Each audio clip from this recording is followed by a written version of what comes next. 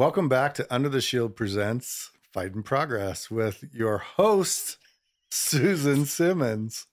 Yeah, whatever. I'm just glad you showed up again to work. How about this? 2 weeks in a I know. row.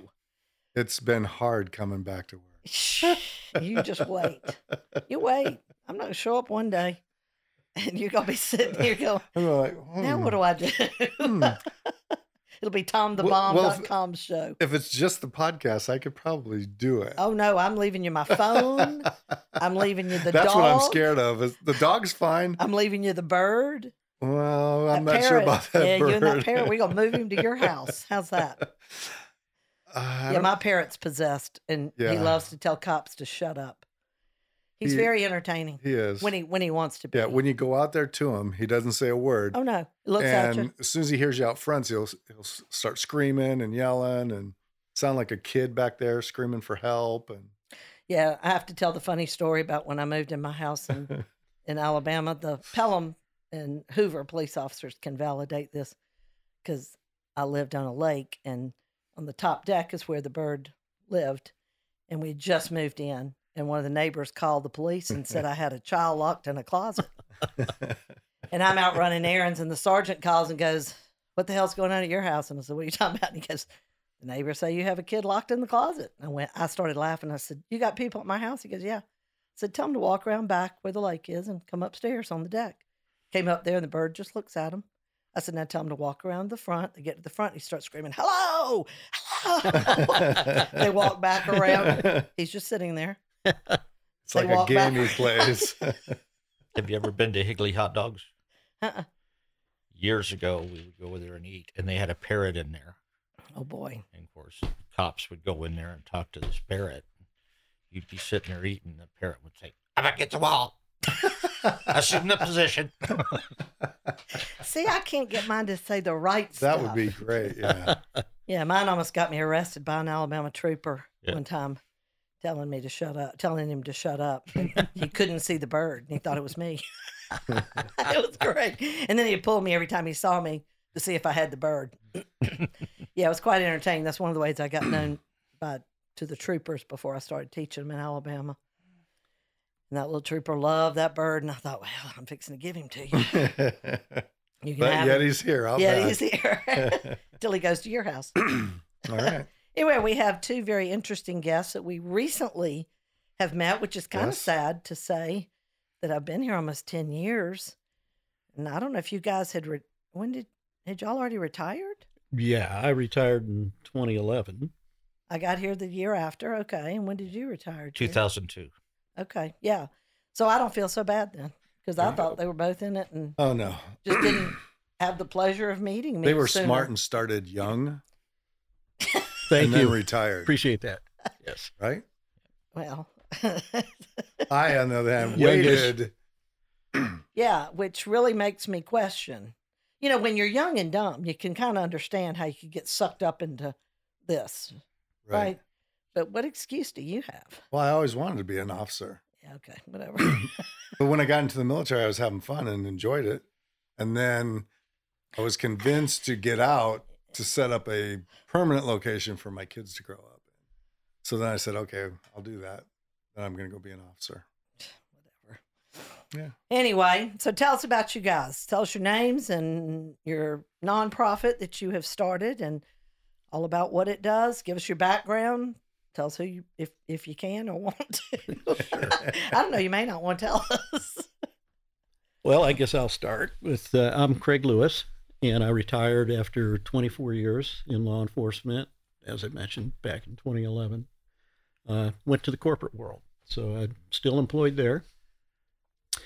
Do a lot of investigations and things for a Fortune 500 company. Cool. And don't want to tell them who it is because I don't know how they'll feel about it, but we're not getting paid to advertise for them. So, right. Sure. So I did a lot of assignments over my 24 years. I had a fantastic career. Worked a lot in primarily investigations through most of my career. Spent some time, about 9 years actually, working undercover. Was assigned to the DEA for a period of time. I've done everything from working in our helicopter unit, investigations as a supervisor and detectives, and compliance, reviewing internal affair investigations. I know. Golly, we didn't But, know. We didn't do enough background on him before we brought. What were we thinking? That's How did we okay. vet this guy? I thought you vetted him. You must have done that when you were on vacation. That's okay. I vetted you guys. Yeah, we were never part of the rat squad. Well, We may have just lost some listeners. I didn't actually do the investigations. I reviewed to make sure that the investigations they did were appropriate and compliant. And tell us you leaned in the favor of the Well- sworn person. I'll tell you this. I leaned in the favor of the line guy not being the end of the rope. The buck Okay. didn't stop at the line. It had Okay. to move up. Right. So Yeah, if you're that going was- to take this one, let's take the sergeant with him. I'm with you. or the lieutenant, Or the lieutenant. or the captain, Commanders, whoever. it didn't Sure. matter. But it's not always just the guy on the street that's the cause of the problem. Right. Well, we know the top half will take credit for the good stuff. Well, they're the ones that are usually shoving that line guy in the Yeah. line. So, but that was my last assignment. That was not my favorite assignment. And I can say honestly, over all of the assignments I held, I enjoyed every single one of them Mhm. except that one. Yeah, I So- think they ought to let me be in charge of internal affairs at some department. yeah, yeah, that'll work. So, Not guilty. Next. Moving right along. All the line people would love that. Yes, they would. I'll let Jerry tell you a little bit about him, and then we can talk about how we got started into this road we're on now. Cool. Yeah, my name's Jerry, and I started in law enforcement real young. I was 20 years old, and I did 2 years in the jail. And I tell you, you can learn more about yourself and human nature in 6 months in the jail than you can in 3 years Amen. on the street. Did they Amen. let you out nightly? Yeah. I was just And going to on say, weekends. just to be clear, he wasn't in the jail. Right. He was working. He was assigned in to the jail. So, Okay. I mean, to tell you how things have changed, my first day in law enforcement, they literally gave me my badge ID card, told me to go get my Yeah. uniform Yep. and show up at the jail. We had no training academy whatsoever. Sure. We ran the jail with 750 inmates and a total of 6 officers. Wow. The first night, the sergeant tells me, he says, if you get into a fight, there's nobody here to come bail you out. Render them unconsciously as quickly as you can. Do you know how to choke somebody out? Wow. We actually carried SAPs in the jail when I started. Now, if you don't mind, what year was that? 1980, no, that would have been 78.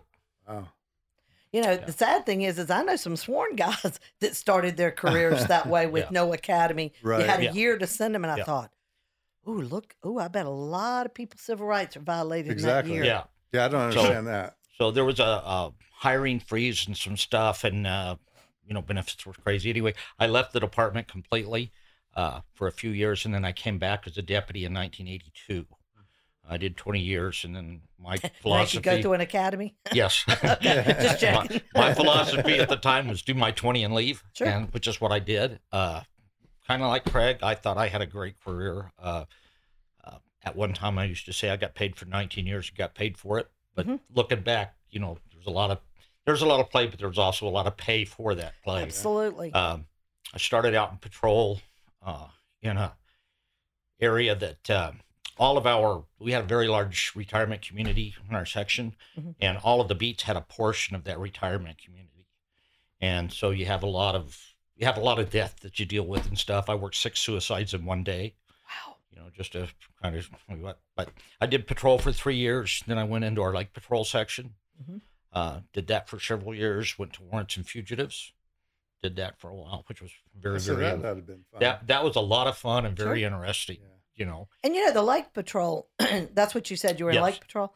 I always, when I got out here, thought that was the real fun, kind of the cool kids stuff. And boy, I've learned there's a lot of baggage that comes with that part of it, with Yeah. the dive team. And, Right. the stuff I thought looked fun and exciting suddenly had some real dark places in it that we But have yes, dealt with a I mean, lot. you can here. deal with some, the body recoveries and stuff, Yes. you know, is that's part of it. I mean, whenever there's a drowning, you're working it. You're Yeah. either a diver or you're doing the crew on the boat. And Sure. sometimes you do both.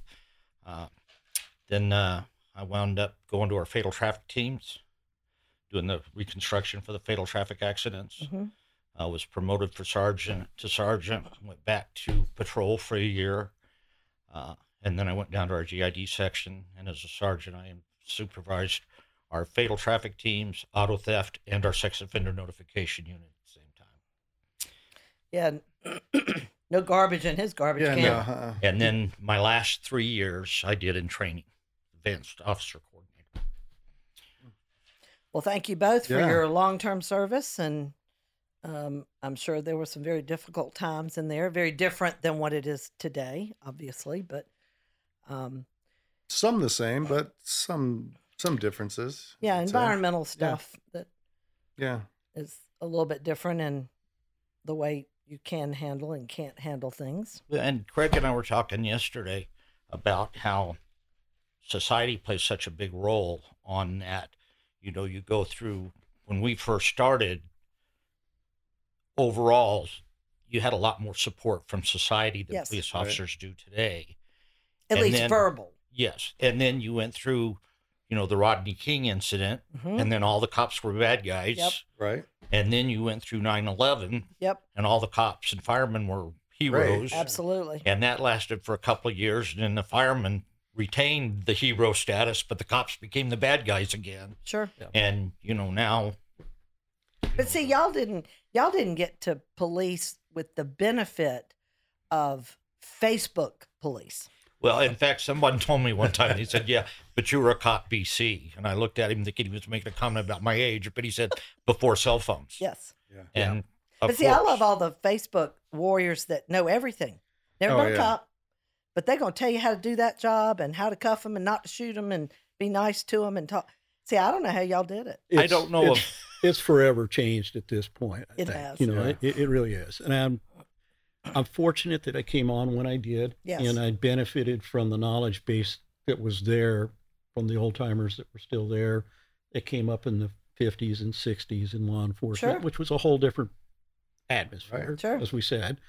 Not necessarily always the best times either, but it was just a different approach, and the public's respect for law enforcement was different when we first came on. And Right. that I think started the to change. camaraderie was different. That's That's for somewhat sure. discouraged these Right. days. And There's definitely some generational Yes. differences and some other differences that society has changed, and the whole job is different now. absolutely. And I'll be honest with you, I don't know if I could do the job that I certainly couldn't do it the way I did it. Right. But Right. and I'm not that I ever did anything that shouldn't have been done, and I don't have It's a any lot problem more with somebody looking over the back of my shoulder. But it's all the second guessing that's going Yes. on, the armchair quarterbacking that's going Yeah. on.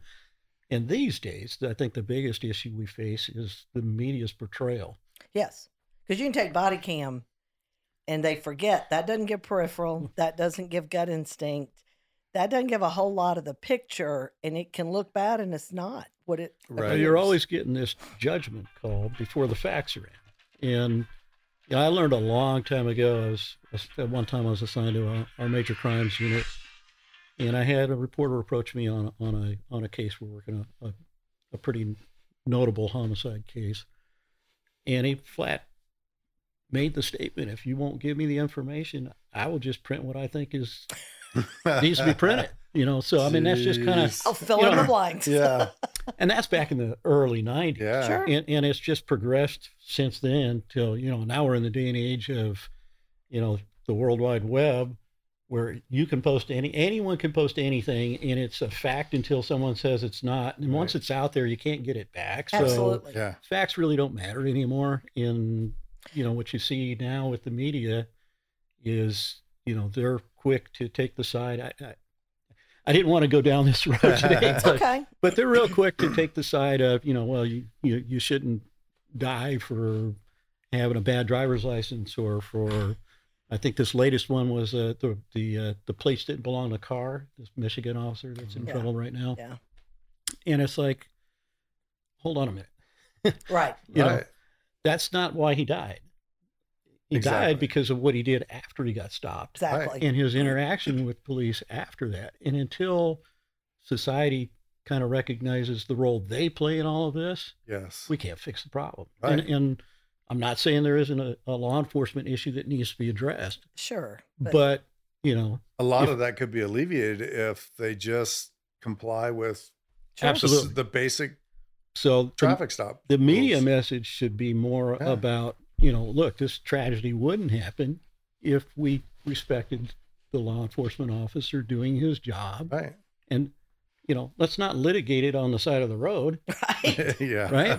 That's what we got courts for. Absolutely. Well, and that therein brings up another issue that because all of this is impacting our law enforcement officers and it's garbage in their garbage can. But, you know, when you're doing your job and you've got these liberal prosecutors and this guy over in LA, and for those in Alabama, I'm not talking about lower Alabama, I'm talking about Los Angeles.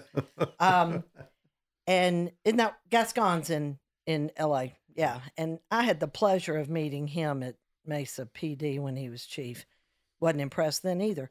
But you know, when you feel like, you know, I used to always tell my ex-husband when it would get discouraging, they'd work a case and juries and stuff would let some of them off for whatever reason. And I told him, I said, you know, your job is to catch them. Their job is to cook them.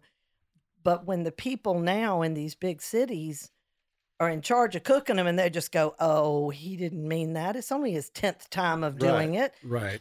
You know, a little ag assault, big deal. So Right. what? Let him out. He'll be nice this time. You know, you can't help but, you know, I've never been a cop. There's a good reason for that. But you can't help but wonder, you know, how many officers are going, why am I risking my life and Yep. everything for somebody in a suit behind a desk to go, let him go. It's okay. Yeah. It's no big deal. Well, back in the day when I was supervising, you know, once you move into that more of a management role, you think a little more globally about everything. I've Yeah. noticed that. And so, you know, it was always, we had the saying of, well, it passed the headline test. Sure. Mhm. You know, there's no headline test anymore because everything is a headline. Exactly. Well, and it comes from And- Twitter. Let's Right. remember that too. So, but that was part of my job as a manager, Sure. is to think about that kind of stuff. Not the guy interacting immediately on the line having you think about that. He's got to take care of what he's got to Right. take care of. Sure. And his focus should be on resolving the situation and his own safety and everyone else's safety around while he's Right. addressing that. Not what the headline's going to say tomorrow Sure. about what he just did. Sure. So, but now we have that situation where you can't react without wondering and second guessing how this is going to play out. What And is I'm this about to gonna lose look my, like? you know, Yeah. so not only do I worry about losing my my life, Sure. or someone else getting hurt, now I have to worry about losing my home, my family, Right. Yes. you know, Career. everything. Pension. Exactly. Well, So and those what- aren't pressures we had when we were on the job. Sure. And that's the type of pressure they're working under now. And Phoenix now yesterday had, isn't that the 11th officer shot this year? Yeah, Because I think so. Tyler was first, and then the 9, Yeah, I think and they then had the one. 19 shootings so far, and I think you're right. I think it's But the 11 officers, that actually we've got got 11. shot. Yeah, 11 officers, and you know, you go. This is just April. I know. That's what I was saying. It's And we're you not know, even at the middle of April. and those of you listening, please keep this Phoenix officer in your prayers. Our understanding is she is stable after surgery yesterday. And, you know, but this is getting crazy. And then we wonder why people don't want to sign up to do this job. Well, Yeah. and that's a little bit of a problem here for the public. They just haven't realized it yet. And so, again, you know, what y'all are doing, what we're doing, we're trying to help people manage these crazy waters that they're in and the stress and helping families navigate it. Because in spite of what's taught in academies of keeping personal and professional separate, which is the oldest, dumbest, most archaic principle, you know, families are very much impacted by this lifestyle, and we're not doing anything to educate them. Absolutely. And officers are being taught, don't even talk to them about it. And you go, no, we got to do some communicating here. No wonder we've got divorces Exactly. going crazy. And so, you know, when you reached out to me, Craig, you know, I have to tell you, I looked at it and I'm thinking, I'm not sure what this really is and how this works. Because all I get is Craig at Guardian Garage, and you were doing some treatment. I'm thinking, inpatient treatment in a garage. Okay. Well, and Waterboarding. And Yeah. Well, I'm thinking my son, the Marine, yeah. treatment in a garage. Yeah, we working on cars. What are we doing? Well, and let me tell you a little bit about that, because I'm not a therapist, Me either. you know, and I'm not an expert on the subject matter of mental health by any stretch. Sure, you are. Yeah, you are from your years of. But I am personally experienced with the effects of service. Both myself and I have my brother, who's also one of the founders of the Garage, was military in the Gulf War, and he is diagnosed and fully disabled with PTSD from his service. I have a son that was in service, and his son was also in service. They're both suffering effects from Iraq. So, you know, we have some firsthand experience with the military issues and with the first responder issues. And to be honest, they're not really the same, but they are. Sure. So, Different garbage in the same garbage can. Exactly. So that's kind of how we started this idea. My brother and I were talking about it and talking about our kids mostly, and how we've managed to adapt to what we've been through. And one of those ways was through working on our cars. And, you know, I've done restoration all my life, you know, and we're not just about cars. So let me be clear on that too. The idea was born on working on cars and things like that. And Jerry's got a background that he can tell you about as well. But we'll work on just about anything we can get our hands on that needs to be restored. Yeah, it was a flagpole when we came out Yeah. there, and we're still working on that. Coca-Cola machines and all kinds of stuff. different cool right. stuff. things to So restore. furniture, you know, just about anything. But the idea isn't the project; it's the path to getting that restoration project done. And you know, I found personally that I got out of my own head, out of my own way, when I could just spend my time on doing something like that, which translated into a better relationship with the family. Sure. So, you know, you kind of touched on it, and it's very still goes on. I think at the police academies where they bring in, you know, a veteran officer and his wife to come and talk to the class about what it is to be married to a cop and what it is to what you're going to experience as a cop. And I remember when I went through it, you know, they the big thing was you're going to go through these phases. You know, you're gonna be your rookie year, and you're going to start feeling like, you know, and I don't know what I can say on here. Oh, go Say ahead. whatever Go you ahead. want. So, Yeah. but you go through these stages where you start seeing, you know, the public's kind of an asshole. You know, just me and my guys on the squad are. I hear Kevin you know, Gilmartin coming you know, out. so, you know, and then eventually you get to the point where everyone's an asshole but me. Yeah. And they tell you that at the academy, and then the wife gets up and talks about how supportive you need to be of your husband, but they don't talk about what the reality. No, Yeah. they Yeah. paint a pretty picture. And the reality is, once you enter this career as a first responder, and in my book, a first responder is anybody that answers that first call for help. That's communications all the way through the end. That's it. So our 911 operators are Yes. first responders. They're probably the most unsung of all first Oh, yeah. responders. Amen. And probably, in my book, it would be the most difficult job because you don't really see what's happening. You just hear what's And happening. you can't go anywhere. Yeah. That you're stuck. And And sometimes a lot of times you don't find out the outcome. Right. Move to exactly. the next call. Yeah. you're just on the hook. Yeah. Right. So, and yet they set the stage. Right. Yes. So And without them, y'all don't have a job.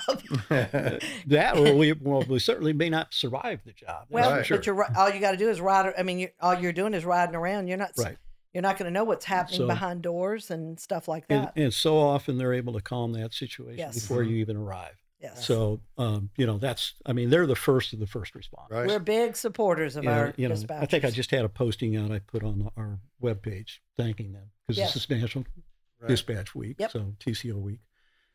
So, you know, you've got them. Our corrections officers are Oh, are first responders in my book as well. Not Absolutely. just police, not just the fire department or the EMTs, but You you got to know, have a place to put corrections these too. people. right. So they're right on that front line. Yes. So they're working on the aftermath of what we all went out and Right. dealt with. So we welcome all of them. Yes. And you know what you don't know when you go into this career, you're person A when you take the job. Person A will no longer exist in a very short time. And it doesn't necessarily mean bad either. I think people automatically assume the change is always bad. There are times it's not. There's good things that come out of it. Sure. And if you manage it well, the bad things that come out of it are manageable. And I'm sitting here to tell you they are manageable. Sure. So, you kind of start going through these changes. As your career goes, the longer it goes, the harder, it is to compartmentalize the things that you're dealing with. You definitely don't come home and tell the wife what happened today, right? So you just bring that mood home, so we think we're the ones ticking you off. That's right. I was when I met my wife, I was a young patrolman, and so she married me knowing I was a cop. So she accepted that. We took her on some ride-alongs, but I was in patrol, and I spent 2 years of my career in patrol until I came back to patrol, and 18 years later as a patrol sergeant for a short time. Best job there is, most fun I ever had, patrol sergeant.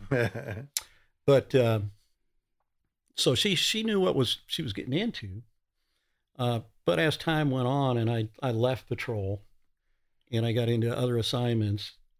I couldn't come home and tell her about my day. I couldn't come home and tell her about what was going on at work because, number one, she'd never let me go back to work.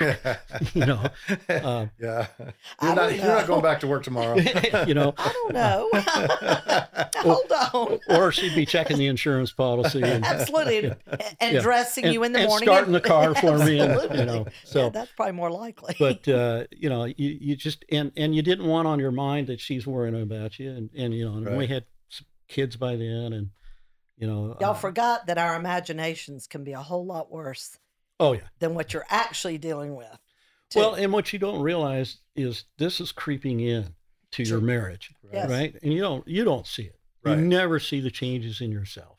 No, it's like your kids. And most people, they know something's up, but they really can't put their finger on it too. But your wife or your spouse, I shouldn't say wife, but your significant other, whoever it is, they notice, and they try to deal with it, sometimes for years, and that's part of the reason why I think we have such a high divorce rate in our careers.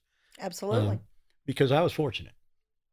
I think I was about 12 years into my job, and I had promoted up. I was at that time. I think I was running our gang unit, and she sat me down and said, basically, "You're not the guy I married." And this isn't the guy I want to be married to. So that opened my eyes, So I made some adjustments from there, try to open up better communication. My relationship with my kids wasn't what I wish it had been. I worked undercover most of that time. So you do not realize the impact that kind of stuff has on your family because you're so into the career. So, well, what you see and what you deal with makes you very jaded, and you don't even know. You come home and you start talking to your family like the drug dealer on the street, and I'm like, back up. yeah. That's not in your best interest. That's a whole nother discussion, but it's very hard to put one facade on and go out and work, and being successful with that facade is what keeps you alive. Sure. So it's very hard to come home and take that back off and be the guy. But they make it sound really simple in the academy. Yeah, don't they sure do. You just hang that gun belt in your mind's eye on the outside of your door, and when you walk in, your dad and husband. Yeah. Right. So, sometimes you can be a little more critical of your own family too, and your children. Absolutely, because you're harder on them. You've just dealt with this POS. Yes, and then you come home and your kids do something, and a lot of times you'll tend to overreact because you don't want your kids to become that element. And that's it. It's all good intentions. And yes, and you come on them a little harder than you probably should, and your kids are looking at you like, whoa, all I did was this, The baggy pants used to be a big trigger at our house. the father-son, mother-daughter conversation isn't really that. It's more of an interrogation, right? Absolutely. So, Right. Yeah. so You know, I have to say this because it was pretty funny. Because I remember one time mine coming home and I'd had it, and so I took a chair and sat it in the middle of the kitchen, and I grabbed a flood lamp bulb and I held it over my head. Okay, go ahead. I have to say, as disciplinarians, we're pretty creative. Yeah. So, Yeah. but I promised myself when I as I promoted that I was going to kind of look out for the guys, to not let them fall into what I fell into. Because honestly, I didn't realize that I was coming home, and there's the remote, there's the easy chair, there's the dog. Leave me alone. That's it. Kids stay away, Yeah. wife stay away. I'm watching my TV show and I got my dog. Sure. And Don't bother me. don't bother me. Exactly. I've been solving problems all day So- long. I don't need to solve problems here. So anybody out there listening right now, if that's what you're doing, Yeah, I might want to rethink it. we should talk. Yes. Okay.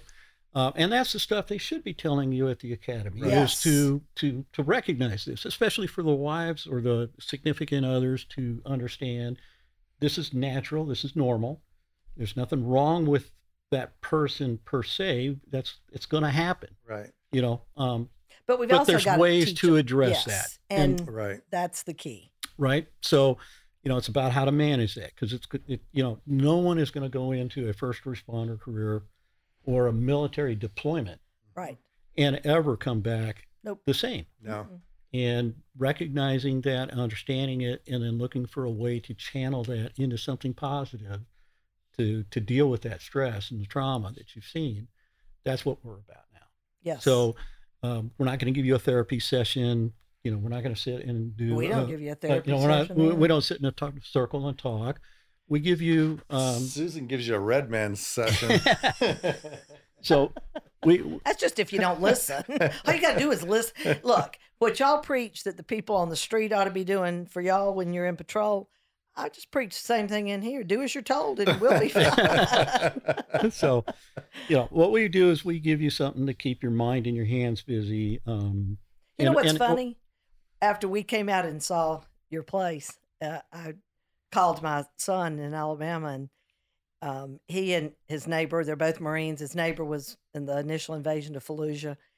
And I couldn't understand why, when I was out there months before we met you guys, they had bought this old Jeep. And I mean, this thing, I'm looking at it going, I don't even see the steering wheel. I can't tell what's what where. And I asked him, I said, do you think you and Chris working on that Jeep is therapy to you? And he sat there for a minute. It was kind of quiet. And he goes, I guess now that you mention it, it is. And they've done amazing things with this thing already. Yep. And I thought, okay, so this whole philosophy y'all have got going does make sense. And it is, and guys especially are doing it, but don't even really know why they're doing it. And that's kind of the thing is there's still a huge stigma attached in the first responder community to saying that you're just, and I don't want to use the term PTSD, because I think that's a PTSI is overused, what we use. overbroad, Injury. overused It's an injury. term. Yeah. There's so many different forms of how you can be impacted. And again, you probably don't even recognize it yourself most of the time until Sure. until something happens or someone brings Points it to your out you, attention. Yeah. So this is a place where you can come and you work on these projects that we have Mhm. in a team environment with people that have been in the same path you have. And we allow whatever conversation is going to take place to just organically happen as they're working on their projects. And There's no laughter, I'm sure. There's never any No, humor, no. sick Well, or otherwise. No. Well, nobody really I understands see Jerry cop humor. laughing. Jerry's over there going, "Oh, she's been listening in over at our place." So, we have some people from the fire department involved in participating right now. And, nobody appreciates cop humor, except I'm learning firemen. They do appreciate cop humor. Right. And they They at have least pretty much the understand same it. kind of humor. Yeah. Well, they have You know. their own stuff that Yeah. they do that's know. just as sick as the rest of So it. most of the time when you tell a story and you start laughing about it, everybody gives you that look like, what did I miss? Yeah. Yeah. that doesn't Where's sound the funny funny at all. part? That just sounds That disgusting. sounds tragic. Yeah. So, but we just let everything kind of organically happen. Our whole idea is that we will give you some skills to be able to manage on your own once you complete the program, to be able to go out and have a lifelong hobby of some sort that'll captivate your interest. Hopefully, and that's part of our program too, is to bring the family on board with that and get you back engaged with the family. So you're not, when you come home, don't flip the TV on and kick the dog. Oh, why can't you kick the dog? We want you to come home and have something to go out and work on, maybe with your kids. And it doesn't matter what it is. Again, we now have a ceramic studio on site. So they don't have to come in already a mechanic or any skills, just an interest and a desire to be a part of it and learn, Absolutely. figure it out. Absolutely. So if you've been watching our Facebook page, you'll notice that Mary is pretty prominent on there. And I should say for everyone listening also, we keep everything confidential. No notes, no records. No records.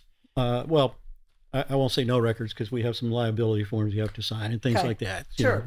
We got insurance, and we got lawyers that are, concerned about making sure that we keep going on and don't lose It's not this. like you're in there recording people talking about, I want to kill myself next week or last week, or there may be some, I've been kind of in a dark place, but right. But it's still confidential. We don't tell anybody who's enrolled in our program.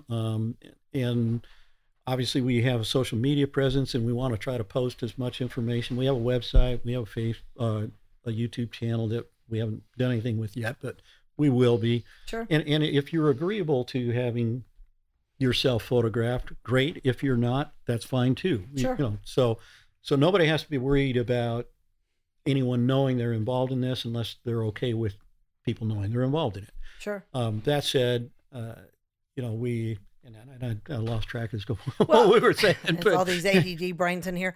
I'm curious, how did you guys get together on this to create the concept? Well, as I said, my brother and I were talking. I had built a large shop, and my brother was out visiting with me. We were talking about the kids and ourselves, and we both kind of had this vision in front of us of what we had done to manage our stresses.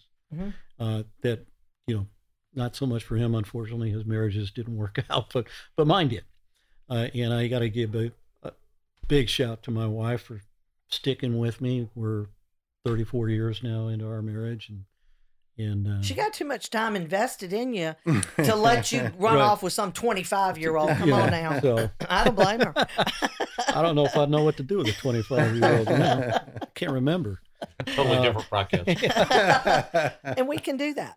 So, and Jerry and I work together. We cross paths periodically through our careers, but outside of our careers, we had this working on fabricating stuff and working on cars and things like that.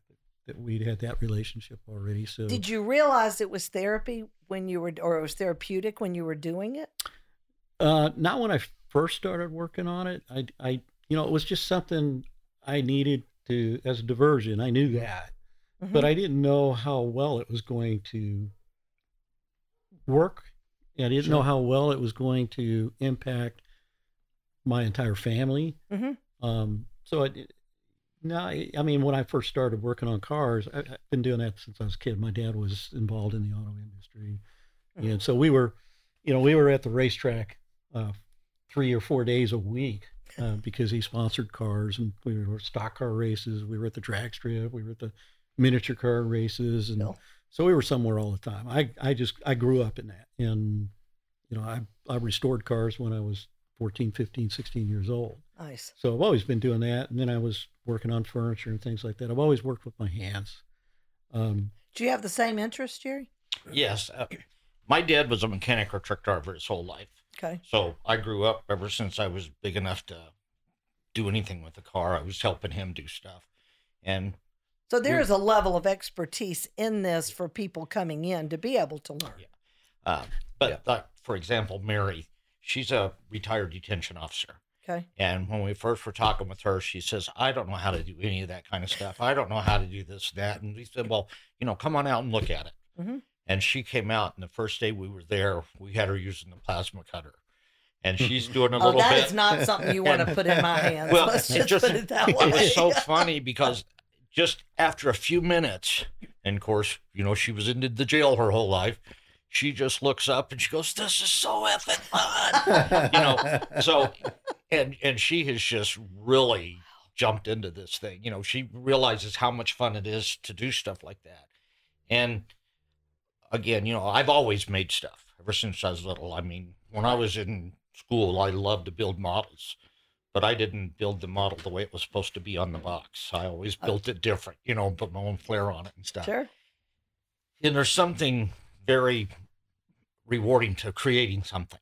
See, I think that's the key there that right, people don't realize. that- You get to see a beginning and an end. Yeah, Yeah. you have a finished product. Yeah, so Your you jobs, get to see you didn't a necessarily feeling have. of accomplishment because you built something. yes. And taking like a model that's a brand new thing and putting it together is one thing, but taking something that's been disregarded Yes. and other people view it as being broken or trash, and to be able to make something new and neat out of that Sure.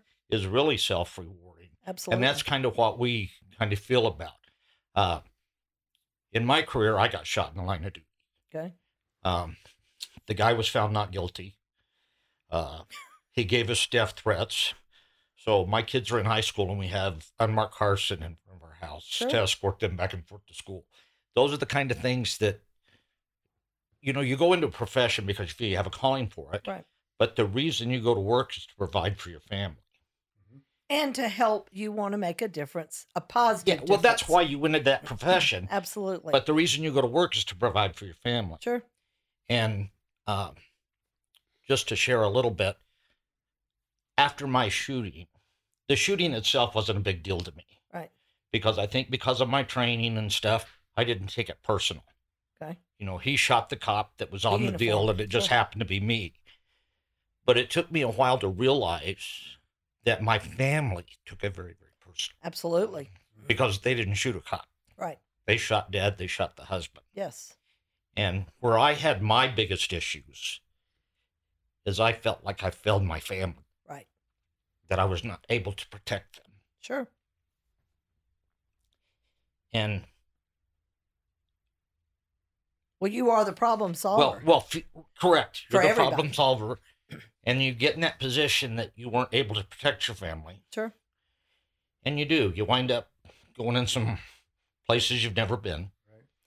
And the point is, some of these people, it's hard to describe the feeling of being overwhelmed until you've been in that position. Right. But sometimes you get so overwhelmed, you don't even want to make the decision to open your eyes. I mean, and so when you're in that position, you feel broke. Mm-hmm. You feel broke. You feel kind of useless. Sure. And to me, that's this whole premise. You take a person that feels broken, you take a person that feels useless, Mm-hmm. and you help them get back to where they're like, okay, I can Sure. function again, Sure. And that's what I love about the program. And is- you see it. and that's why our slogan is restoring cars and people too. Sure. It's not about the car. It's not about the Coke machine. Right. It's not about the flagpole. Right. The person is the project.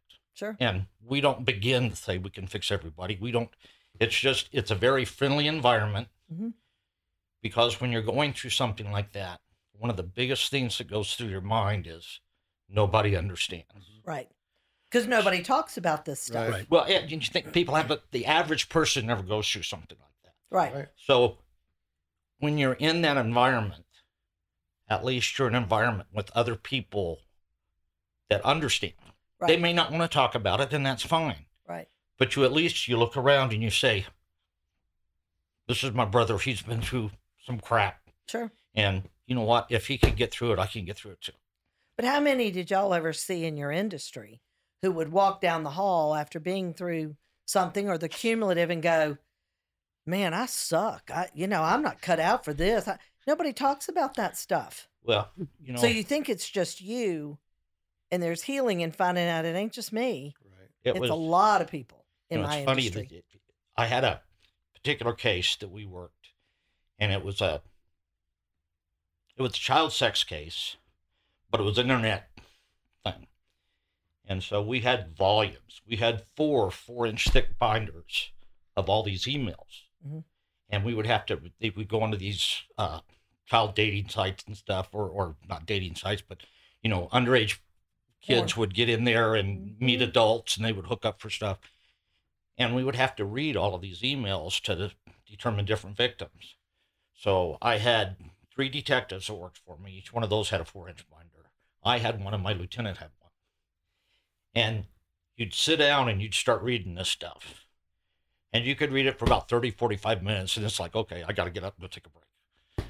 You'd walk down the halls or whatever. You'd come back and you'd sit down. And you could read about 20 minutes of it. And it's like, okay, I'm done, you know. But what I thought was very interesting is you'd be at that overload mall and you'd get up and you start walking through the hall and you'd meet one of those other people doing the exact same thing. And you could just see that expression on their face, you know, and it's like.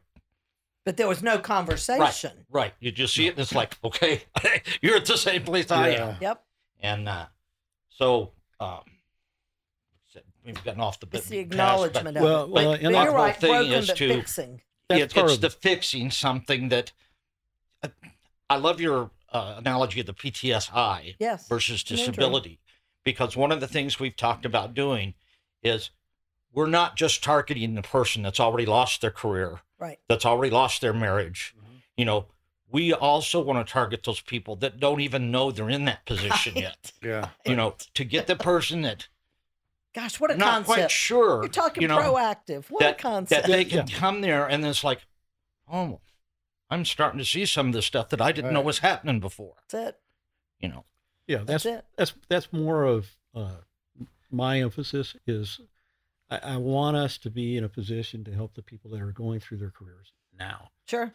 It's a little late in the game to come to it after you've retired from this job. Or lost your and- marriage and your family. And your stuff. honestly, there's a Yeah. lot of people that don't realize what the job has done to them until they've retired from the job, and, Yeah. and then they come to the recognition. Sure. You know, and you know, we see so many things throughout our careers that at the time you're in the career, Hmm. you know, again, that stigma's there. You know, they pass each other in the hall, but neither one of them are going to admit to each other Right. that they There's were an impacted. issue. Yeah. Okay. And you go through your whole career that way. Sure. You don't talk to anybody about it. You get involved in a shooting, you know, your boss tells you that's your job. Yeah. And that's And the that's all public you says get. that's your job to get shot at or get Right. shot. Right. You I knew mean, that going into this. you know, and it is. I knew that going into it. That's the job. But, you know, there's no outlet, or there wasn't. There is now. I have to give a little bit of credit to the industry. It's changing. Slowly starting to recognize that there's a problem, and I think we owe a debt to the military for that. Yes. Because had it not been for the recognition of what's going on with our veterans, people in the first responder community management people in the first responder community wouldn't recognize it as well. Still got a So- ways to go, but we're getting The there. door is cracking open, Yes. and as I've gotten involved in creating this, I'm out and about talking to more and more people, and I'm Can finding y'all get into academies to try to even get them early in their career to realize this is an outlet for them? would love to do that. I have not talked to any of them yet Okay. because we just got off the ground in January, and so, but absolutely. That would be one of my main goals is I'd love to go in, even if it's just to go in and go, look, you know, that talk that you got from the guy and his wife or the gal and her husband, forget all that. Right. Here's the reality. Yeah. The reality is you're going to change, and it's going to impact your family more than anybody else. And, you know, you're going to find yourself surrounding yourself with friends that are in the same job as you or you confine yourself to just the guys you work directly with, Right. and you start closing yourself off, and it happens so slow Mm-hmm. that you don't recognize it's happening. And then you know, if you're fortunate like I was, and you have a wife that cares enough to wake you up and stick with you while you figure out how to get through all that, that's great. You got to have a hobby. And to me, that would be such a great hobby because it's kind of twofold. And, because I tell a lot of my guys, a punching bag's a great thing to have at home. You can get rid of a lot of stress, adrenaline, everything on a punching bag. But I bet that plasma cutter, you could get some real satisfaction out Well, of it. I got to tell you, I was surprised. So we did some sandblasting for the flagpole not long ago, and our firefighter, who didn't quite take to the plasma cutting as the way Mary did, but for some reason, when we were out there doing the sandblasting, he came to me afterwards and he said, that was really therapeutic. And Yeah, I'm like, I bet. and it is, because you're watching this clean off Right. all the rust and Yeah. decay, The and you're seeing past. this Right. fresh surface underneath. And whether you realize it consciously or not, subconsciously, Yep. you're watching this transformation into something beautiful happen, And Right. you're in front of doing you. it. And you're doing it. Exactly. So, we see so much destruction and so much of the depravity of what people can be, Sure. to be able to find some way, and whether it's through faith-based programs, Yes. or through a program like ours, or going to the gym and transforming your body somehow, or whatever it is. Mm-hmm. But you have to have something. And one of the mistakes I saw with some of the younger guys back when I was in the career was the off-duty job. Yes. I mean, the money's good, and frankly, they don't pay public safety what they should, Right. and that's part of the problem that we're experiencing now. But yet we pay you to get shot. Right. I always wondered what that kind of Yeah. salary would look like Well, because that's what the public thinks. more important than we pay you to get shot, we pay you to make that split-second decision as to Yes. whether Right. someone else is going to lose their freedom or their life. Yes. And we don't pay enough for that. Nope. And you get sometimes what you pay for. Especially now. So, you're kind of forced to support the family by working off duty. And once you start working off duty, it can get out of hand. Sure. Right. So, I see so many guys whose identities were wrapped up in their career Mhm. and working off duty every opportunity they got. And I got the feeling that some of that wasn't so much about making the money as they didn't know what else to do with themselves when they Right. weren't That's on a the shift. problem. They've Yeah. lost friends that are non-law Yeah. enforcement. Their Now I buddies don't know are what working. to do with my spare time. And of course, now though we have to add in that so much is mandated. Right. That they're being forced to work so much Because, overtime yeah, because short-staffed short-staffing. and- Right. Right. And now they're almost beginning to resent the thing that they were willing to do because it's like I said, cops love change as long as they're in charge of it. Exactly. I said this is why so many ADD people go into law enforcement. You can patrol over here, you get bored, you can change and come over here, but halfway there your sergeant calls and says, "I need you over here." Now you're pissed off. You got to go over here because Yep. somebody's telling you. That's to. right. Yeah, that certainly we're control freaks. There's no question about that. One other thing that I'd kind of like to mention about our program that I think is kind of unique too is we talk a lot about the first responder Mhm. in their element and helping them with this and that. One thing that I think all of us that have had PTSI issues, whether they realize it or not, is you tend to become very alone. You tend Isolated. to isolated. Yes, is the Yes. word I'm looking for. One thing that we hope this will do is, regardless of whether it's the car thing or the Coke machine or the pottery or something, it's a hobby that you can pick up, Mhm. but hopefully you can take it back and share with your family. Sure. And just because it's more common to me, if a but Gail or whatever, comes in and decides they're interested in cars, Mhm. they might go home and take one of their children to a car show. Sure. They might say, "Hey, let's go buy an old car and work on it together." Sure. The guy might go home to his wife, and I'm sorry, I just use guy because I'm thinking myself. The guy might go home to his wife and say, "You know what, let's take a pottery class together because this was kind of cool." So we're hoping that we're not going to turn people in to give them a journeyman skill. Right. We're going to open them to some exposures of stuff and give them some basic skills on how to do stuff. Sure. And then hopefully they will take that hobby or whatever interests that they've developed Mhm. and take it back and share it with family members. Because So we're hoping That's to important. bridge that shared communication experiences. back in to Yes. get them more in tune with their family again. And I have to tell you, it's really funny because one of the things we do with couples at Under the Shield is we have them writing their date night list, independent of each other, and they have to be very specific. And then they plan date night off the other one's list, and they rotate back and forth. And I had one, and he came in, and he was kind of whining and fussing about his wife had on her list that she wanted to go drink wine and paint. And he goes, I didn't like wine. I said, try it. Comes back a few weeks later, goes, damn, who knew I like to drink wine and paint? And now it's on his list. Yeah. And it kind of falls in the same vein of what you're talking about. He had no idea that something like that could be very relaxing and fun and shared with the spouse. Right. And now they've got something, I encourage mine to, if they're into swimming and diving, go take an open water certification. Have something that occasionally on vacations you can do, and go diving somewhere. You got to have that shared experience. So what you're talking about is exactly what brings couples together and solidifies them. Even if they do it 3 times a year, it's something usually they can laugh about, because I can imagine the pottery. Yeah, I'm sure it goes blah in the middle somewhere at some point, and then they got to start over, and all of it. It's such a simple concept that I think so many in our mental health field, because they come at it from one direction. We got to open up and come in from other directions now. There's too many things missing. The links are gone. Absolutely. And again, that's part of our whole premise is we're an extension from your conventional mental health system. Yes.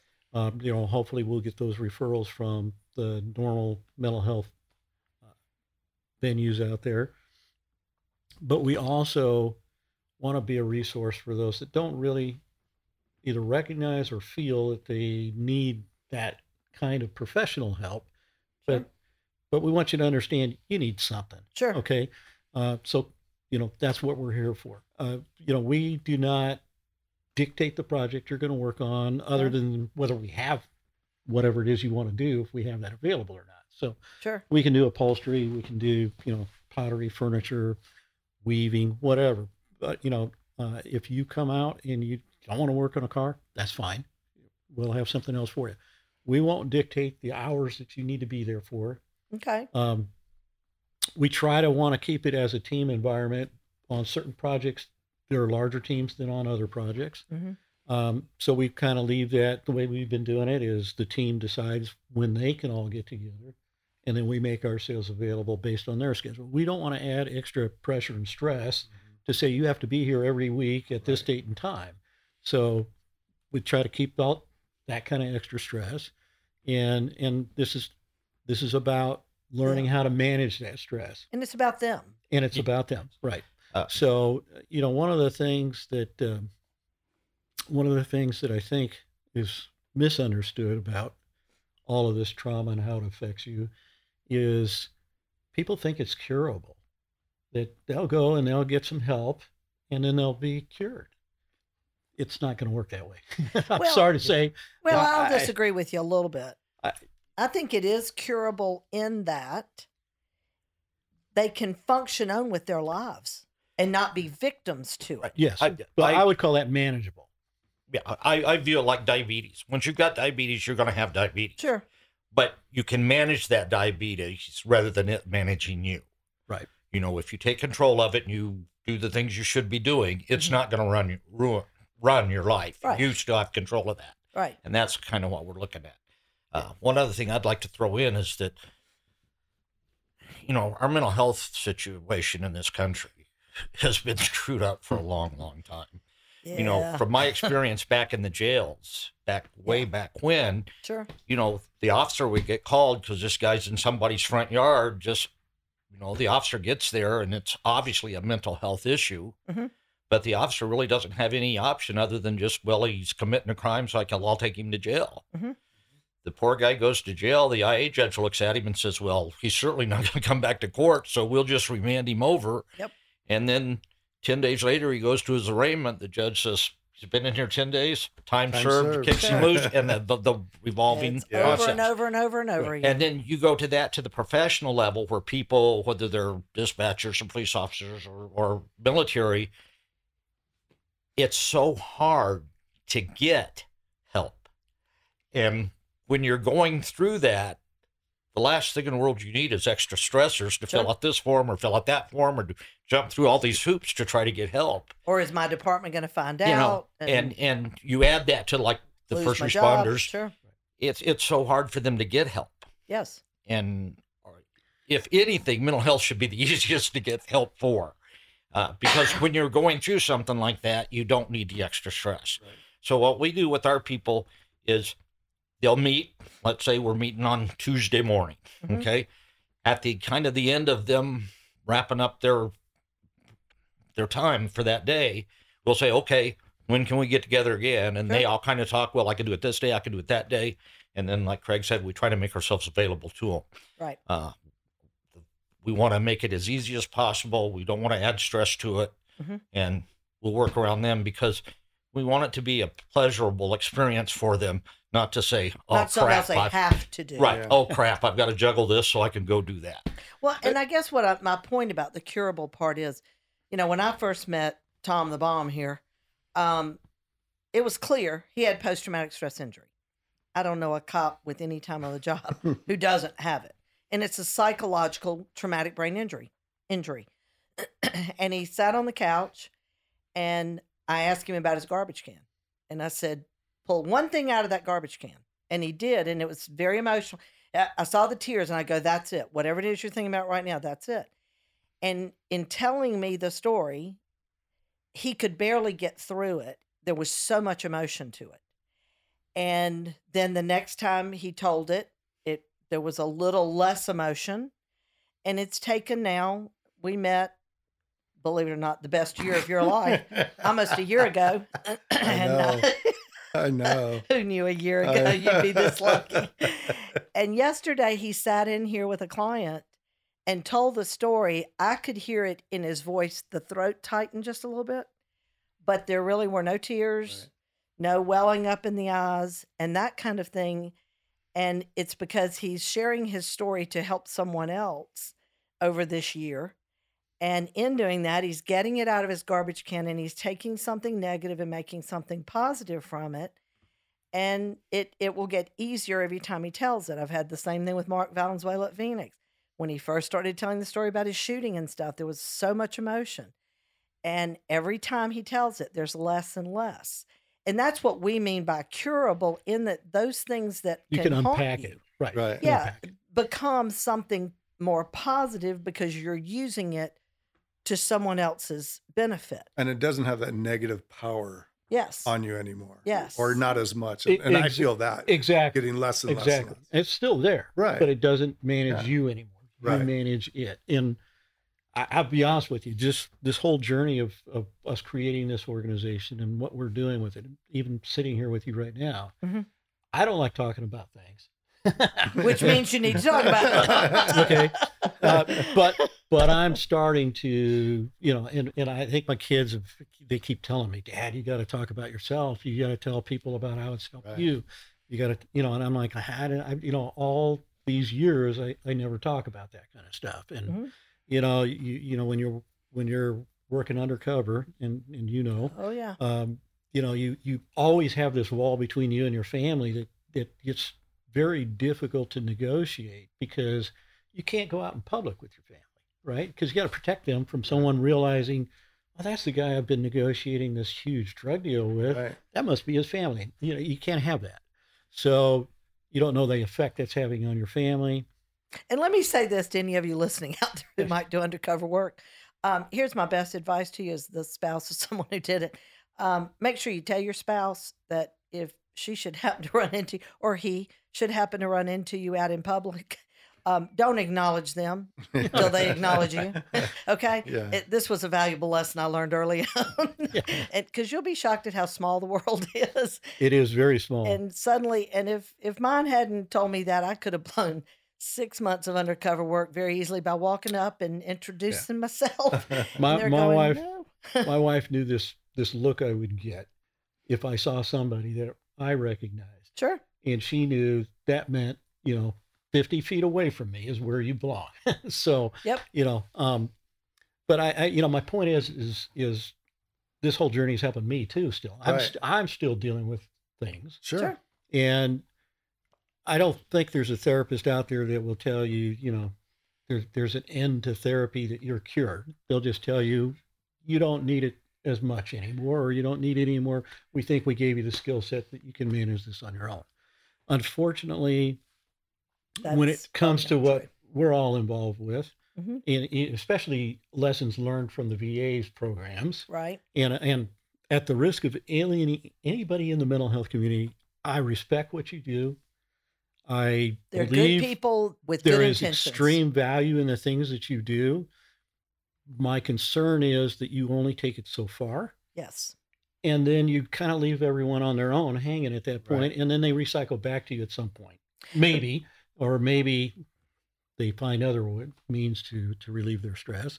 Not always the best Yes. means, Sure. and that's part of the reason why we see a lot the increase in suicide rates among our first responders is because they just don't know how to cope, and there's not a lot out there that they're getting that exposure to. So again, that's kind of our whole goal is to be one. I look at it as maybe an early intervention while you're in your career. Hopefully that you won't need any professional per se Right. help, and we can kind of circumvent that route maybe. Sure. And then for those that are getting help, you're going to reach an end of the line to that help at some point. Yep. And we want to be able to pick up from there and give you an extra set of skill sets Right. that give you something to do that you won't need us either for, but you can always come back to us and you can still participate in everything we're doing for the rest of your life. But we want you to have that ability to recognize that you can do this on your own. Well, and I think too the connection there is it isn't it isn't just working on and restoring something, because if that was the case, No. it could be a one person Right. working per project. It's having the first responders there, and they begin to trust each other. They begin to open up and joke and talk about, and now they're helping each other. Exactly.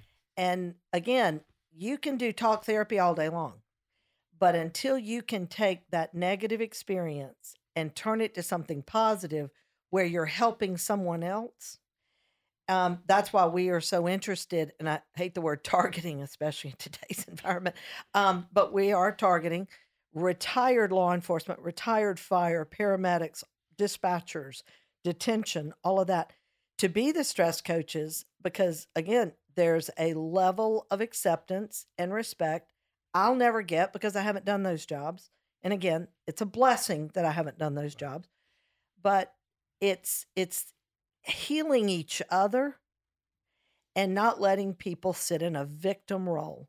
Right. That's a choice. Being a victim is a choice. When Jason Schechterly can say that also. Mhm. And for those of you that are listening that don't know Jason, he was in 2001, barely on the job, rear-ended, sitting at a stoplight. The taxi driver had a seizure going well over 100 and hits Jason, and the car burst into flames, and he's lucky to be alive. Right. Horribly It's burned. Yeah. Yes. And when Jason can say being a victim is a choice, and he chooses not to be a victim, which is why he gets out and speaks and talks to new recruit classes, I think pretty much anybody can make the choice to be a victim or not.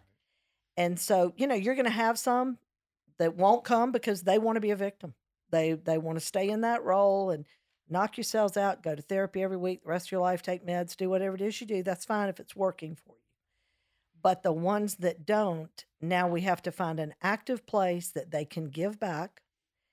And, we laugh about one of the things we see with the first responders that retire. Yeah, they're all about it. Oh, can't wait, count down those days. And then they get out and they're out a month and they're going, yeah, okay, vacation for a month's not quite like I thought it was going to be. And now they have a need to be needed, which is what drew them to the industry in the first place. And now as a stress coach with us, they can do it from the beach of Belize for all I care, as long as they got a phone or a computer. And now they're giving back to a population they know, they see the signs, they understand it, they've got credibility right off. And that's real therapeutic. Absolutely. You've really started Yeah. the stress coaching recently Right. that Right. that Tom is on the phone with people or meeting with them, and you can't explain that to anybody. Right. No. You really can't. And that's our mentor base. Yes. So what we have going now is that some of the folks that, as they come through, Mhm. right now we've been getting retired people. We haven't Sure. had any active duty people come through yet, but they're going to stay on in that mentorship role for the exact same reason. Good. Right. It's continued therapy for them, and I don't like to use the word therapy, but it's But continued it is. I mean, it's it's continued therapeutic. Yeah. interest for them, Yes. and they bring that dimension to the whole thing. Sure. That I've been there, I've done it, I've survived it. You You will can too. too. And the biggest thing is when you spoke to your son is you Yeah. don't recognize what this is doing directly Sure. unless you actually take a minute to reflect back on it. And that's kind of the whole goal too, is we don't want it to be in your face that we're out here trying to accomplish this. Right. It's something that will take whatever time it takes, but you'll come to this realization at some point that I got this. You Yeah. know what? I can talk about it again. I can go home to the family again and talk about all kinds of things that Sure. I wouldn't have talked about before. My wife is still learning things that happened on the job that I never told her about. And still some things I won't, but it just, you get that, you build that bridge back. Mm-hmm. Well, one message that I'd like to give out to is, and I always told my kids this growing up, there's certain walks you're going to have to walk. Mm-hmm. Somebody else can't walk it for you, but you don't have to walk it alone. Absolutely. It's like my kids. You've got to fix it. You've got to do what it takes. Sure. But you don't have to do it by yourself. We'll be there to help you or moral support, whatever it is. And I think that's part of what messages that we're trying to send. Yes. There's a lot of people out there. When you're going through that, you don't realize it. Mhm. You feel very alone. You feel very overwhelmed. But there's a whole lot of people out there that want to take you by the hand and walk right along beside you to help you get through it. And y'all have got to start to speak out. Well, that's it. That's Yeah. the key here. And times are changing. I mean, I came on, Jerry came on, we came on in the days where, John Wayne was still the role model. Sure. So, those aren't things we would talk about.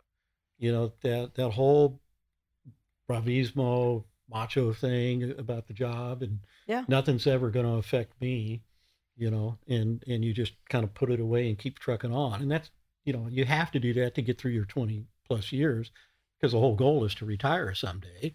But you guys But you had have the to find a benefit way to cope with that. of choir practice, so to speak.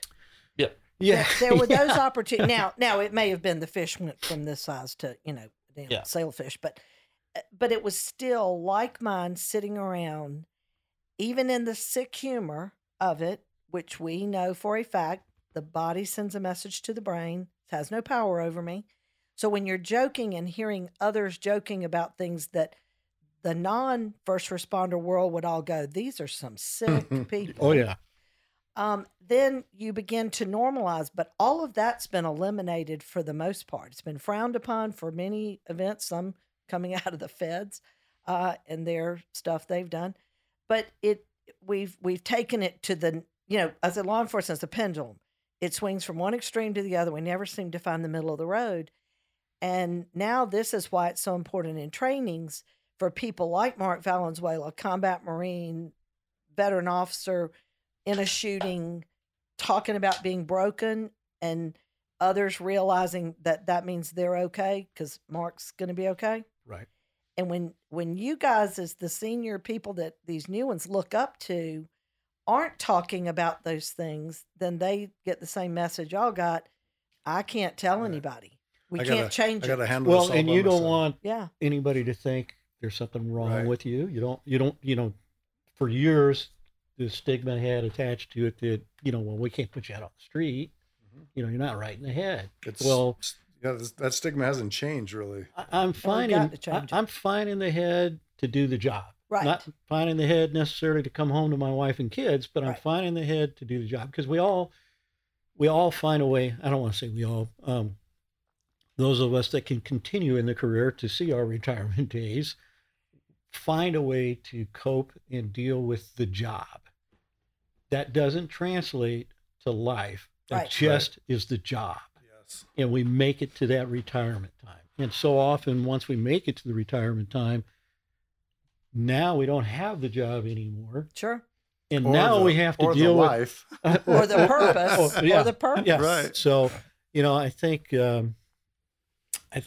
the studies are showing about 90% of all first responders are going to have some form of Yeah. mental trauma in some manner, and that's just And that's an underestimate. astounding. And Right. it is. That's an It is. It's underestimate. not. And, again, that's based on what's being reported. And Right, If you that's got the problem with 90% stats. based on what's reported, Yeah. Yeah. it's And probably it's not reported. I mean, I would venture to say it's 100%. It's 100%. Yeah. I agree I with mean, you. there's no question. Well, I about thought it was funny. I saw a stat on something that said like the average citizen will experience like 3 traumatic events in their lifetime. Yeah.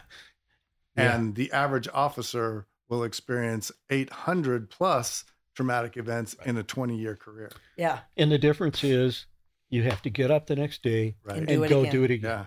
Right. So, and then when that's not there, then you got this big sucking void in your life and you Sure. don't know what to do with. So, I can't speak to retirement because I left to continue a career that still does kind of what I did. But, the good part is I don't have anybody shooting at me anymore. I still have people that want to fight with me sometimes, but I don't have anybody shooting at me anymore.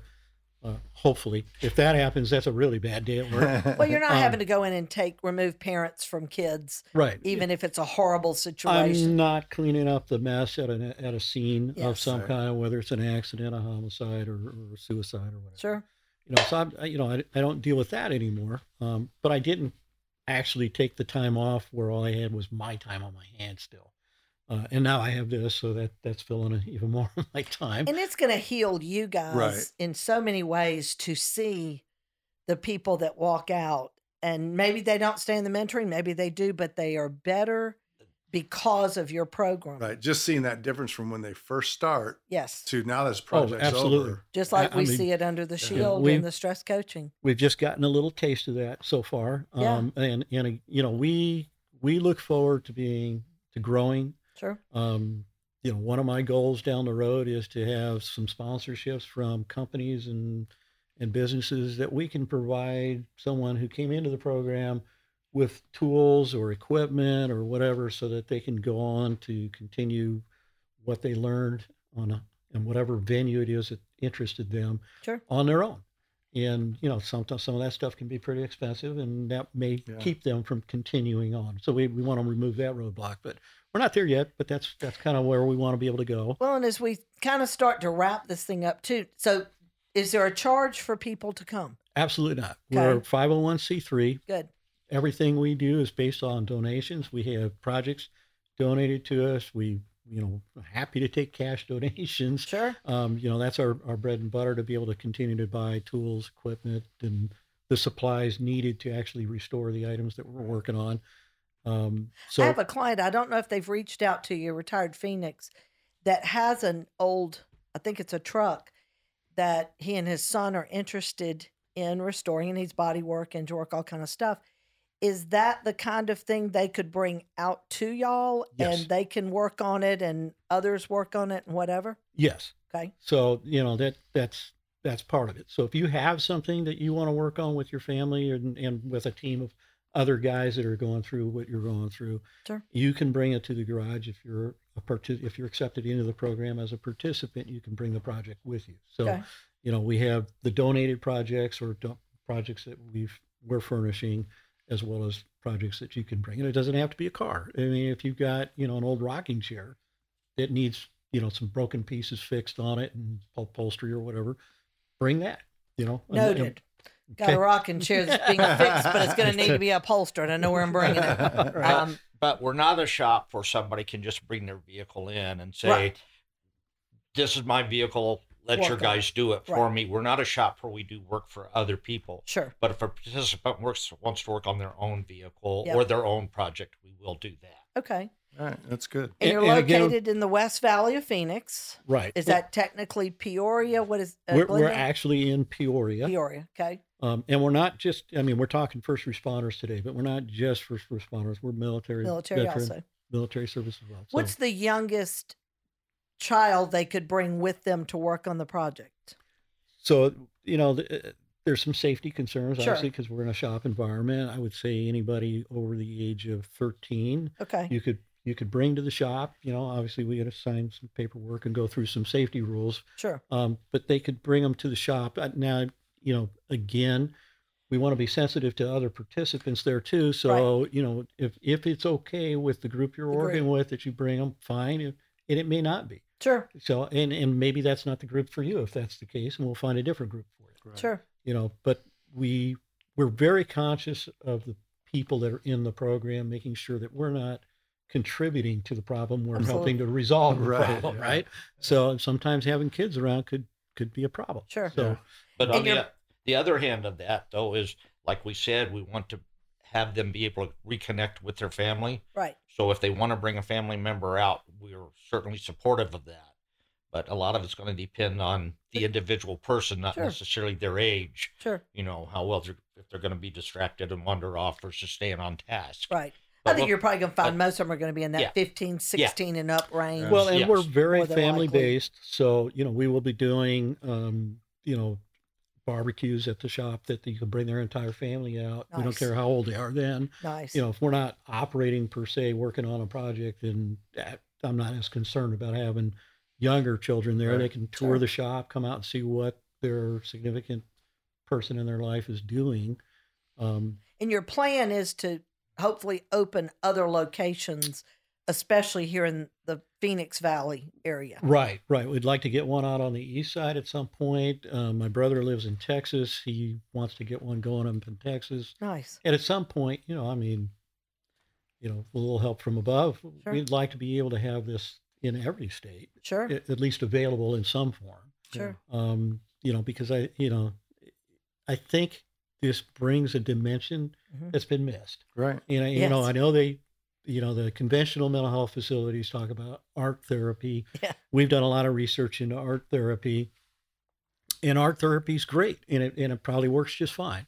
But not everybody wants to express their trauma through a painting or a sculpture. This is another form of art. It is that absolutely. You're not. Yeah. So You got to just give a looking whole at it lot a of little bit options. it's the creativity. Right. Lot It's of that options. process, right? a Because lot when of I art. build a car, I think of it as an art project. Absolutely. Is you want the front bumper to match the back bumper. You want the whole theme of the object Right. to flow through it. Sure. So it is kind of an art project from a different form. And the benefit of the work is either having people admire it when you drive it or or display it in your home or whatever, or someone sees the value in it and buying it. And I assume that's things you could be doing is selling some of the projects even to come back into Yes. the 501c3. We'll Right. take our project and like the flagpole. Obviously, Mhm. that's going to stay on our site, and that was kind of it matched our statement. This flagpole, I found at a local high school that was out by their trash bin. Half of it's buried under the dirt. Oh, wow. And I approached them and asked them about it. They donated it to us, Nice. and so that's something that's totally been disregarded that people thought was trash. Sure. When we're done with it, it's going to stand proudly at the corner of our building, and we Nice. got a flag donated to us from Nice. a 2-star general that flew in Iraq. Nice. So it went from being totally discarded to something that's going to be Would have been in the trash pile Yes. somewhere at the yes. dump. So it's and- going to stand proud and serve its function again. So Sure. it was symbolic to us. But if it's not something, the Coke machine will probably keep in the shop. Sure.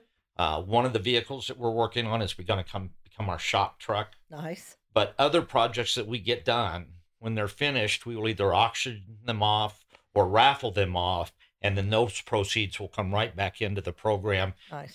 to support other projects. Sure. Right now, 100% of our operating cost is taken on by the board. Sure. So that we have, other than the insurance, that we've had to have, everything else has been totally covered by the people that put this project together. Nice. So our operating cost, since the building is on Craig's property, he absorbs, the utilities and stuff. So we have, none of us are salaried. We're all 100% volunteers. So, 99% of every dollar that's donated goes back. goes directly directly into to the projects. That's important Yeah, because it is. nowadays it's just not what we're seeing in so Well- many of the Well, nonprofits. the average fundraising out there, I don't know if you deal with any fundraising or stuff, Oh, but yeah. the average fundraising out there is 10 to 15% of that dollar actually goes to the charity.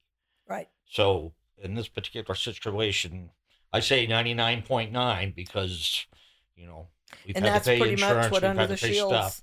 And has so, been. We try to keep it, everything that's being covered by donations is for the benefit of the people that call in, like our phone lines, business cards that we get out, that kind of stuff. And it's really sad when you look at some of these that get lots and lots and lots of money, but it doesn't necessarily go where everybody thinks it's going, which gives all of us a bad name Yes. and makes it really difficult to raise money. And so, I see where we can work together a lot, because again, you don't want me trying to teach somebody how to work on a car or Or use a plasma cutter. Well, that either. And again, I want to emphasize it's not about the car Yeah. or the Right, project. right. It's about the journey Sure. and the path and the person. But I So- would be a liability in those tools, is all I'm telling you. Well, now you've thrown down the challenge. Oh, no, here So he comes. we we gotta put get you in a bubble we'll- suit. we'll I'm thinking get you about out everybody there. around me. I'm not worried about me. I think you'll be perfect on the sandblaster. Oh, I bet I could have fun with that. Yes, You could. Absolutely. You absolutely. But then it's where am I going to use it after that? That might be the question. So, but we I tend to buy things that my son was horrified that I was going to something called Shockwave in the Desert a few years ago, and they were going to let me shoot a grenade launcher, and he was like, "Oh my God, I see her next purchase." Yeah, probably wouldn't be a good idea. well, we'll get you out when we start deconstructing. It seems like maybe you go. deconstructing is your forte. Probably you more go. so than me putting things back Yeah, together. right. So kind of what we will do with each one of our projects is, the team will meet each other and, pick the project. And they'll kind of, as a team, decide, okay, do we want to completely restore this item? Do we want to kind of modify this item to, and I use the example of the Coke machine. Mhm. Okay. Are they going to completely restore that Coke machine to 100% accuracy? Or do they want to make it look like a Coke machine, but make it a gun safe? Sure, Do they want to do something like that? sure. And they'll come up with a plan on doing it. After they come up with a plan, they'll start tearing it apart. Once they get it tore apart, they may realize that the initial plan is not going to work. It's Sure. not going to be cost effective to completely 100% restore it. So as a group, they'll decide, okay, well, we'll take this direction instead of that direction. And the whole project from start to finish will be the group's decision. But people can come in the middle of this, or do they have to Yes, wait till yes. another No, group no. starts? No, you may not be again, there for the completion of the project. It depends during on the your group. project. If it's a small project, one team may start and finish it. Okay, The shop truck, for example, it's going to take several teams to complete that project. Okay. But the first team, they're always welcome to come back and kind of see what's going on or help with it. And when it's finished, we'll invite everybody back to be part of the completion of it. but there's no waiting game. If somebody tries to get into the program, it's not a situation where they have to wait 3 weeks for a new project to start to become a part of. It's No, possible. we have several projects on hand. So the only waiting period that there might be is if somebody calls today and says, I want to start your program, we'll say, well, come on out. Right now, you're the only person we've got. Next week, we might have 4 people. So the only waiting would be is that just Getting the group. Getting the mash group. it- Okay. of to get a mashing a team. group together. Right. Okay. Massaging that group together would be the only waiting period that we would have. Because so At many of this the point- programs, there's a start and stop, and you have to wait till the new start Right. to get into something. We certainly want to be able to have multiple projects going at one time, Okay. in different right now we're probably limited to probably 2 groups going at one time because of the mentors that we have. Sure. But as it develops and you get more mentors back, the facility that we have, we're probably limited maybe 4 groups going on at one time. Okay. But if it opens up to where we have some other facilities and stuff, hopefully we'll be able to virtually have There's a number of factors in making that determination. Sure. It depends on the projects. Sure. It also depends on what you want to work on and the project going at the moment, or the teams that we have. You may not want to work on what they want to work on. Right. So you might have to wait based on that. Sure. We're very flexible. So, I mean, if you want in to get going on something right now and we don't have a team to put you on right now, I'm not going to tell you can't come. Right. You can come. We'll fit you in with whatever we got going on, or we'll hand you a project that you can work one-on-one with. And not everybody's going to want to be in that team environment all the time. Right. So we recognize that. So I think the short answer to your question is if you're the only one coming in, Mhm. we'll find something for you. Because we don't want to put that person off. And there's We an don't wanna- application process. Yes. On our website, guardiangarage.org, Okay. you can email us. There's also a PDF form you can download and upload to us if you want, or just send us an interest email and we'll reach back out to you. If you're coming from a mental health system where you're already getting some assistance, or a program like yours and some other programs that we've talked to out there, if you're coming from them, we don't need the application process. Okay. We'll take those referrals straight on. Gotcha. But if you're hearing us and you're interested and you're not doing anything currently, Mhm. and you think this might be something that you would be interested in knowing more about, reach out to us. We'll get back to you. We'd be happy to talk to you about it. Come out and visit us. If you're in a different state, be still happy to talk to you about things If that they we wanna can do for start you. A Guardian Garage. abs- Reach out if they're in another state and this is something that piques your interest. Absolutely. Reach out to you and you can help them Absolutely. in that process. And, we're not beyond getting online and working remotely with somebody if that's what they want to. We Sure. don't want to, we don't want to turn anyone away. Good. Recognizing there's some limitations to what we have time wise, and, and how many of us right now are actually able to work with people. And again, I want to emphasize too, we're not professional healthcare people, and we'll respect everyone's privacy and confidentiality, but we are not going to be protected under HIPAA type things. But we have a policy of confidentiality. We're not going to share that information with anybody. And if you are referred to us from a healthcare provider and they want that feedback and you're agreeable to us giving that feedback to your Sure. healthcare provider, we'll do that. But if an agency is approaching us, we're not going to provide any information. Yeah, we're not obligated to provide any information to anybody's employer, Sure. anything else. Sure. Great. Well, I see a lot of ways the two can complement each other for sure. And like I said, I've got one that I've already mentioned y'all to, and hopefully he'll be reaching out soon. He's recently retired, and so he's still in that honeymoon phase of retirement.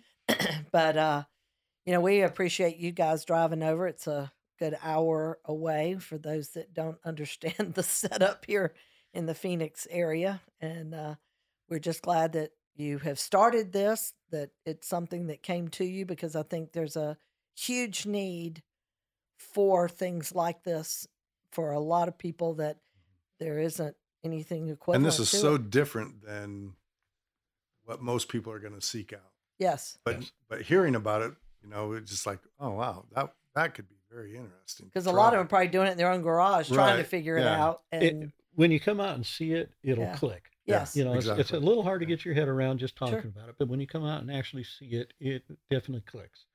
And is there a video of the setup and everything on your website? there's a quick 30-second, I think, video of just kind of a panoramic view of the shop itself a little Okay. bit. During one of our board meetings, we kind of videoed a walk around through there. Good. We're always posting on Facebook things that we've got going on and information. Some of it's where to get help, things like that. I do want to say a big thank you to you for having us out here and for Under the Shield and what you guys are doing. Thank you. I think that you got involved in this way sooner than anybody recognized there was a need for it. Which I was is, only 12.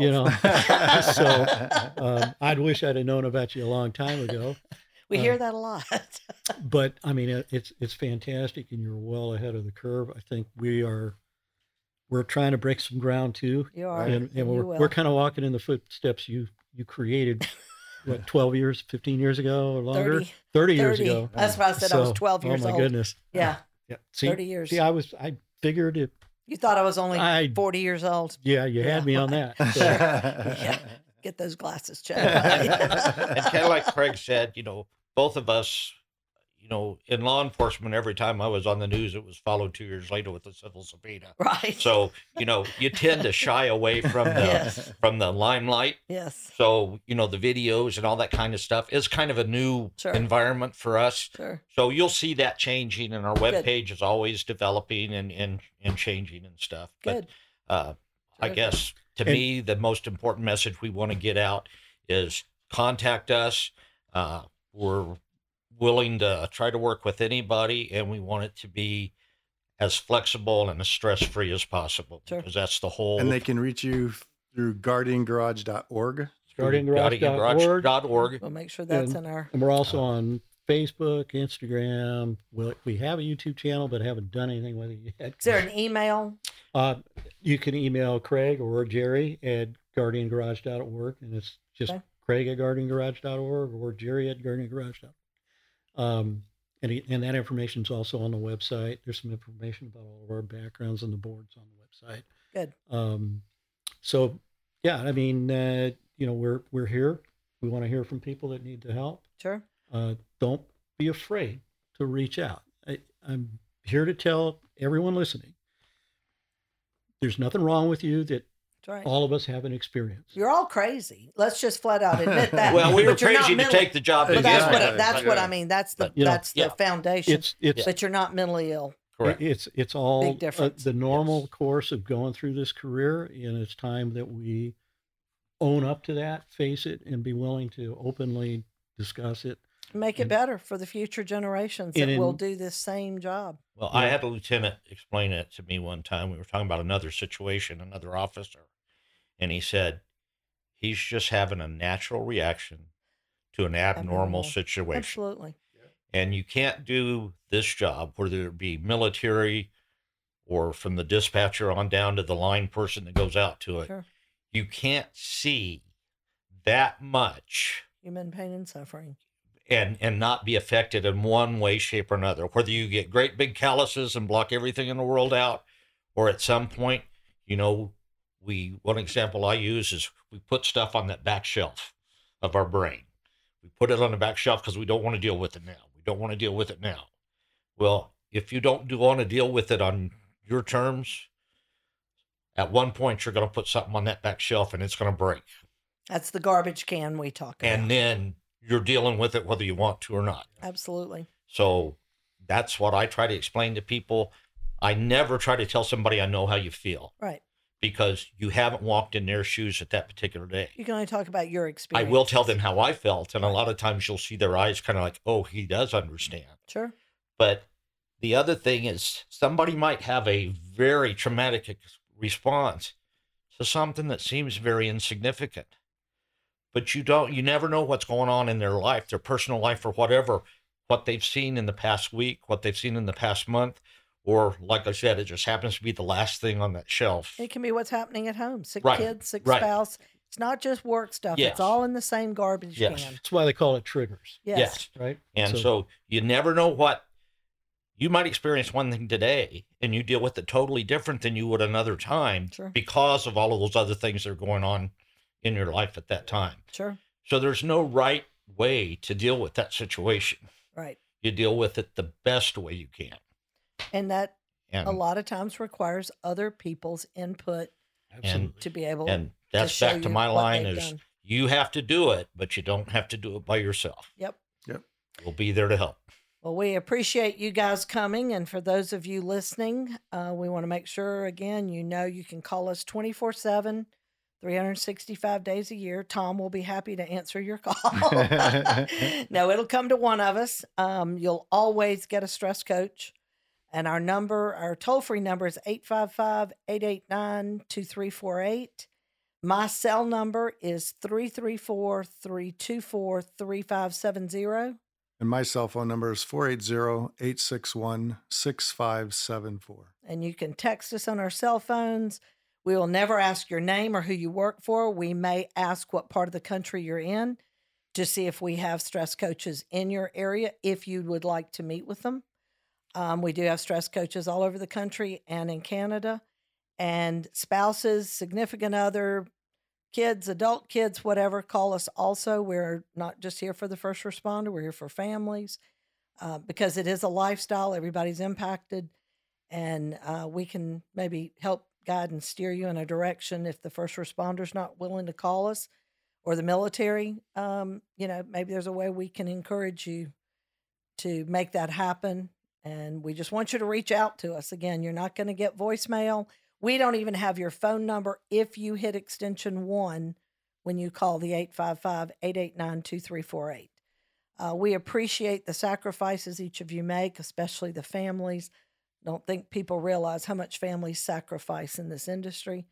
And we just encourage you to reach out. And if you want to be a part of Under the Shield, we will be doing another stress coach certification here in the Chandler, Phoenix area the week of June 20th. To be a stress coach, you have to have done it, been married to it, raised by it, or given birth to it. We're not worried about educational background. We found that's not what we do. And we just appreciate you listening to us. And yeah, we'll see if Tom's back next week. So far, he's continuing to show up. Yeah, well, I was thinking about going to San Diego. Nope, not happening. He doesn't know it, but I put one of those, what's it called, switch kill things, kill switch things. I get to the border. Yeah, he hits so many miles out, the car cuts off. These are the gray days there, anyway. Yeah, that's true, yeah.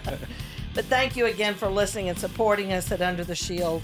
All of our website stuff, emails, and everything will be posted with this. And if you have questions, comments, people you'd like for us to have on, topics you'd like to hear us discuss, email us. Yes. Let us know. That would be kind of interesting to see what your interests are, and we'll do our best to get somebody on here. All right. Thanks again for listening, and we'll be back next week. Yeah, God bless you, your families, and this great nation that we live in, and thank you again for listening.